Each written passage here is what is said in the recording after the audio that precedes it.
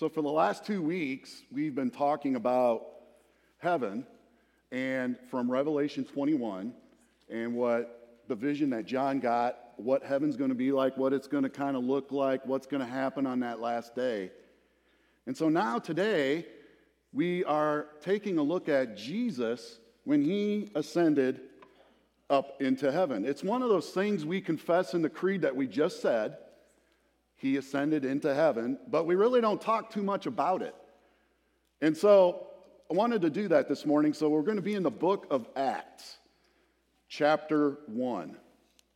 And so you can follow along on the screen, or if you have your own Bible, I'm going to read the first 5 verses here. In the first book, O Theophilus, I have dealt with all that Jesus began to do and teach, until the day when he was taken up, after he had given commands through the Holy Spirit to the apostles whom he had chosen. He presented himself alive to them after his suffering by many proofs, appearing to them during 40 days and speaking about the kingdom of God. And while staying with them, he ordered them not to depart from Jerusalem, but to wait for the promise of the Father, which, he said, you heard from me. For John baptized with water, but you will be baptized with the Holy Spirit not many days from now. So one thing I hope that you've started to learn from me is I like to figure out what's going on in a particular passage, because when reading Scripture, one of the biggest tips I can give you is if you just open up the Bible and start reading, it can be very confusing. Does anybody agree with that? The Bible can be confusing. Yeah, and so what I've been talking about is how every single thing in the Bible is connected together by the crimson thread, and it's one narrative of events. There's not one wasted word or sentence in all of Scripture. So like I said, it can be confusing if you just open up your Bible. So I'm going to show you an example of this. I'm opening up to a random passage here, and let me read this to you. And Ehud came to him as he was sitting alone in his cool roof chamber. And Ehud said, I have a message from God for you. And he arose from his seat, and Ehud reached with his left hand, took the sword from his right thigh, and thrust it into his belly. And the hilt of the sword also went in after the blade, and the fat closed over the blade, for he did not pull the sword out of his belly. And the dung came out. This is the word of the Lord. Now, if I just read that passage to you with no context at all, what in the world's going on, right? I'll just give you a brief version. If you want to learn more about this, go to the book of Judges. By the way, there's a lot of exciting things like that in the book of Judges. It would make for a good movie if anybody wants to make a movie. But now let's go back to Acts. This can be one of those confusing things. So I said we're going to talk about the ascension of Jesus, and the writer here talks about in the first book, O Theophilus. What is he talking about here? Well, it's helpful to know that the writer of Acts is Luke, the Apostle Luke, who wrote the book of Luke. And he's writing it to a guy named Theophilus. And so the book of Luke, he is telling Theophilus that all about Jesus' earthly life and ministry. And now in this book, his second book, he is going to tell Theophilus about the work of the apostles after Jesus ascended into heaven. And so it's also very helpful to understand that Luke was a doctor. He was a physician. So he was very orderly and detailed, which is why Luke has a lot more details than some of the other Gospels, because he was very detailed and thorough. So in these first 5 verses here that I read to you, Luke also brings up that Jesus has been around now for 40 days since he rose from the dead. So today is 40 days from Easter. So why 40 days? Does that ring a bell with anybody? 40. Do you think this is an accident or coincidence?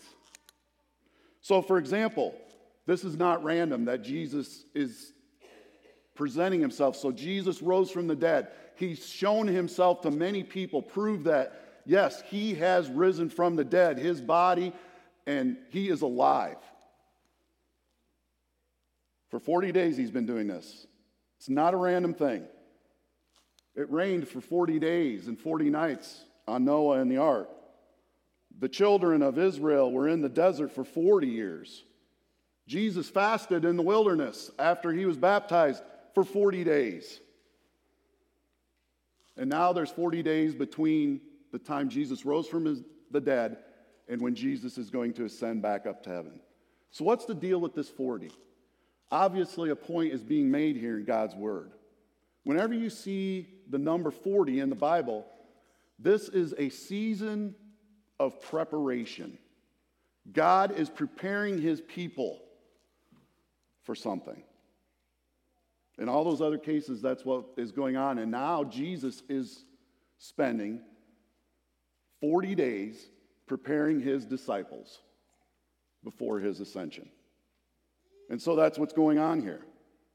They were going to be, these disciples, an extremely important part of his plan of spreading the good news. We talked about the good news with the children just a little bit ago. So let's see how the disciples react to this awesome thing that Jesus is going to have them do. Verses 6 through 8. So when they, the disciples, had come together, they asked Jesus, Lord, will you at this time restore the kingdom to Israel?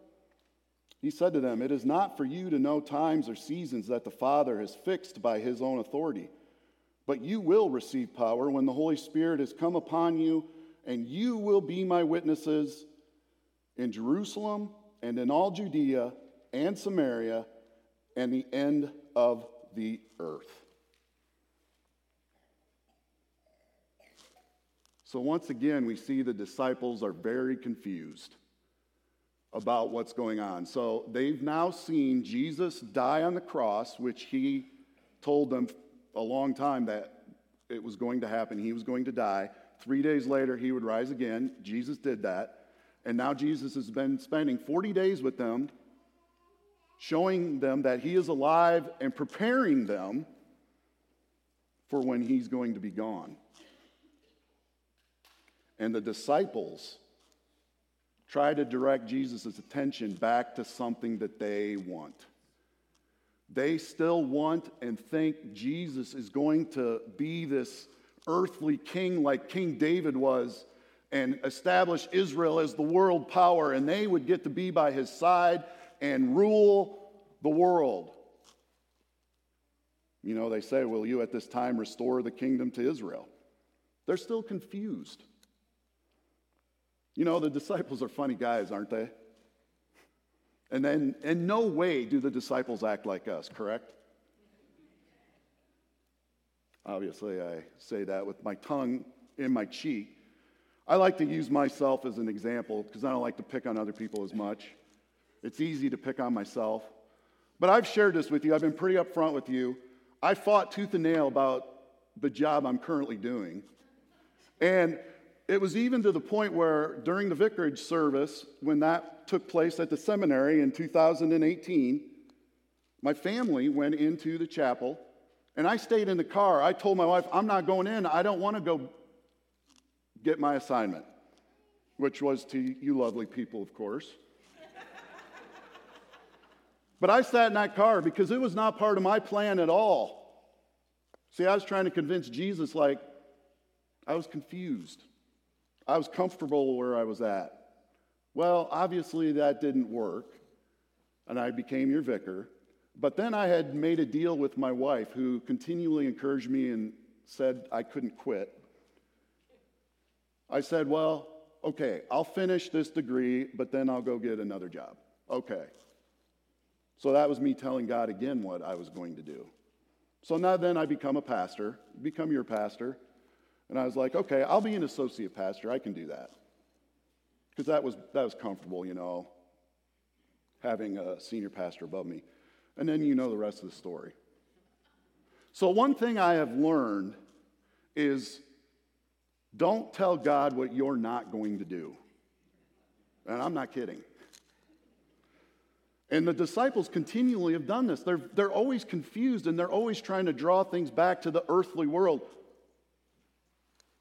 You know, and we can easily get caught up in that same exact thing, thinking of the worldly things, and we completely miss what God is guiding and directing us to do.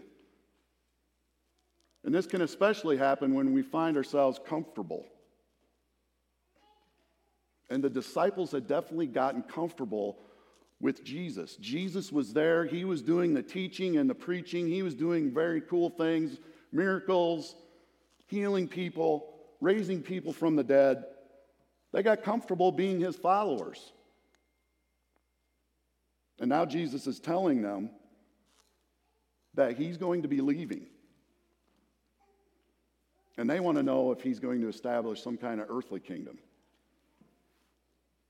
But does Jesus leave them all by themselves? Of course not. He says in the next note on your sheets, Jesus tells them, and us, by the way, power and help is on the way. And so 10 days from this ascension, Jesus' ascension, the Holy Spirit's going to come and give those same disciples that were scared and terrified the night Jesus was arrested. They all abandoned Jesus. The Holy Spirit is going to come and give them the power to preach the good news, even in the face of death. And by the way, all of them, except John, died horrible deaths because they would not stop preaching the Holy Gospel. Well, how could they do this? You notice that Jesus didn't give them a pep talk or give them a self-help book or tell them to just have positive thoughts about stuff. He gave them the Holy Spirit, which he gives to you and I as well. We're not on our own. We're not by ourselves in this faith walk. We're not by ourselves when we witness our faith. And we live in a world that could use some good news, am I right? I mentioned the mass shooting in Uvalde. It's dominated our news cycle for a week now. There's so much evil and sin in our world, and it can get us to the point of asking God, why? Why does this happen? Why do you allow this to happen?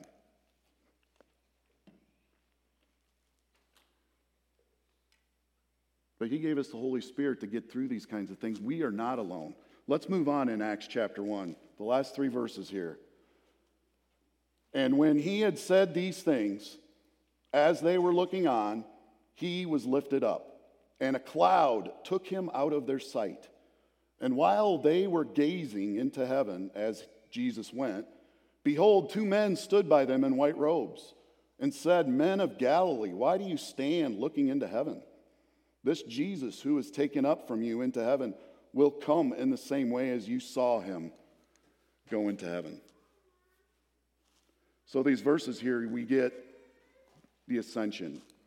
And so the thing that jumps out at me here is what's the deal with this cloud? Was this some kind of magic cloud that took Jesus up, like the magic carpet in Aladdin? Why do we get this detail here? And these are the kinds of things I hope you guys start picking up on when we talk about the Bible being one narrative events. When else have you seen a cloud show up in the Bible? This is intentional, yet again, by Luke to point us to this. In the Old Testament, when Moses went up to receive the 10 Commandments and when Moses went up to talk to God, what engulfed the mountain? A cloud. What guided the children of Israel by day through the desert? A cloud. This is showing us that Jesus is God. Whenever that cloud appears, it's God's presence. God is there. This is just proving to those disciples and those standing there watching that Jesus is true God and true man. Because when that cloud shows up, pay attention.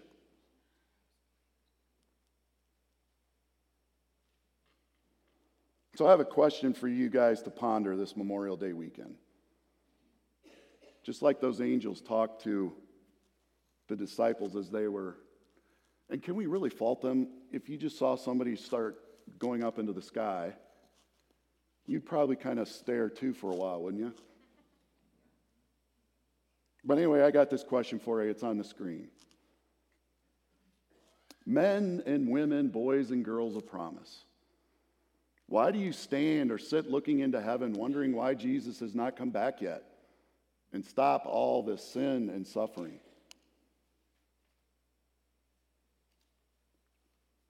Why do we just stand looking, observing?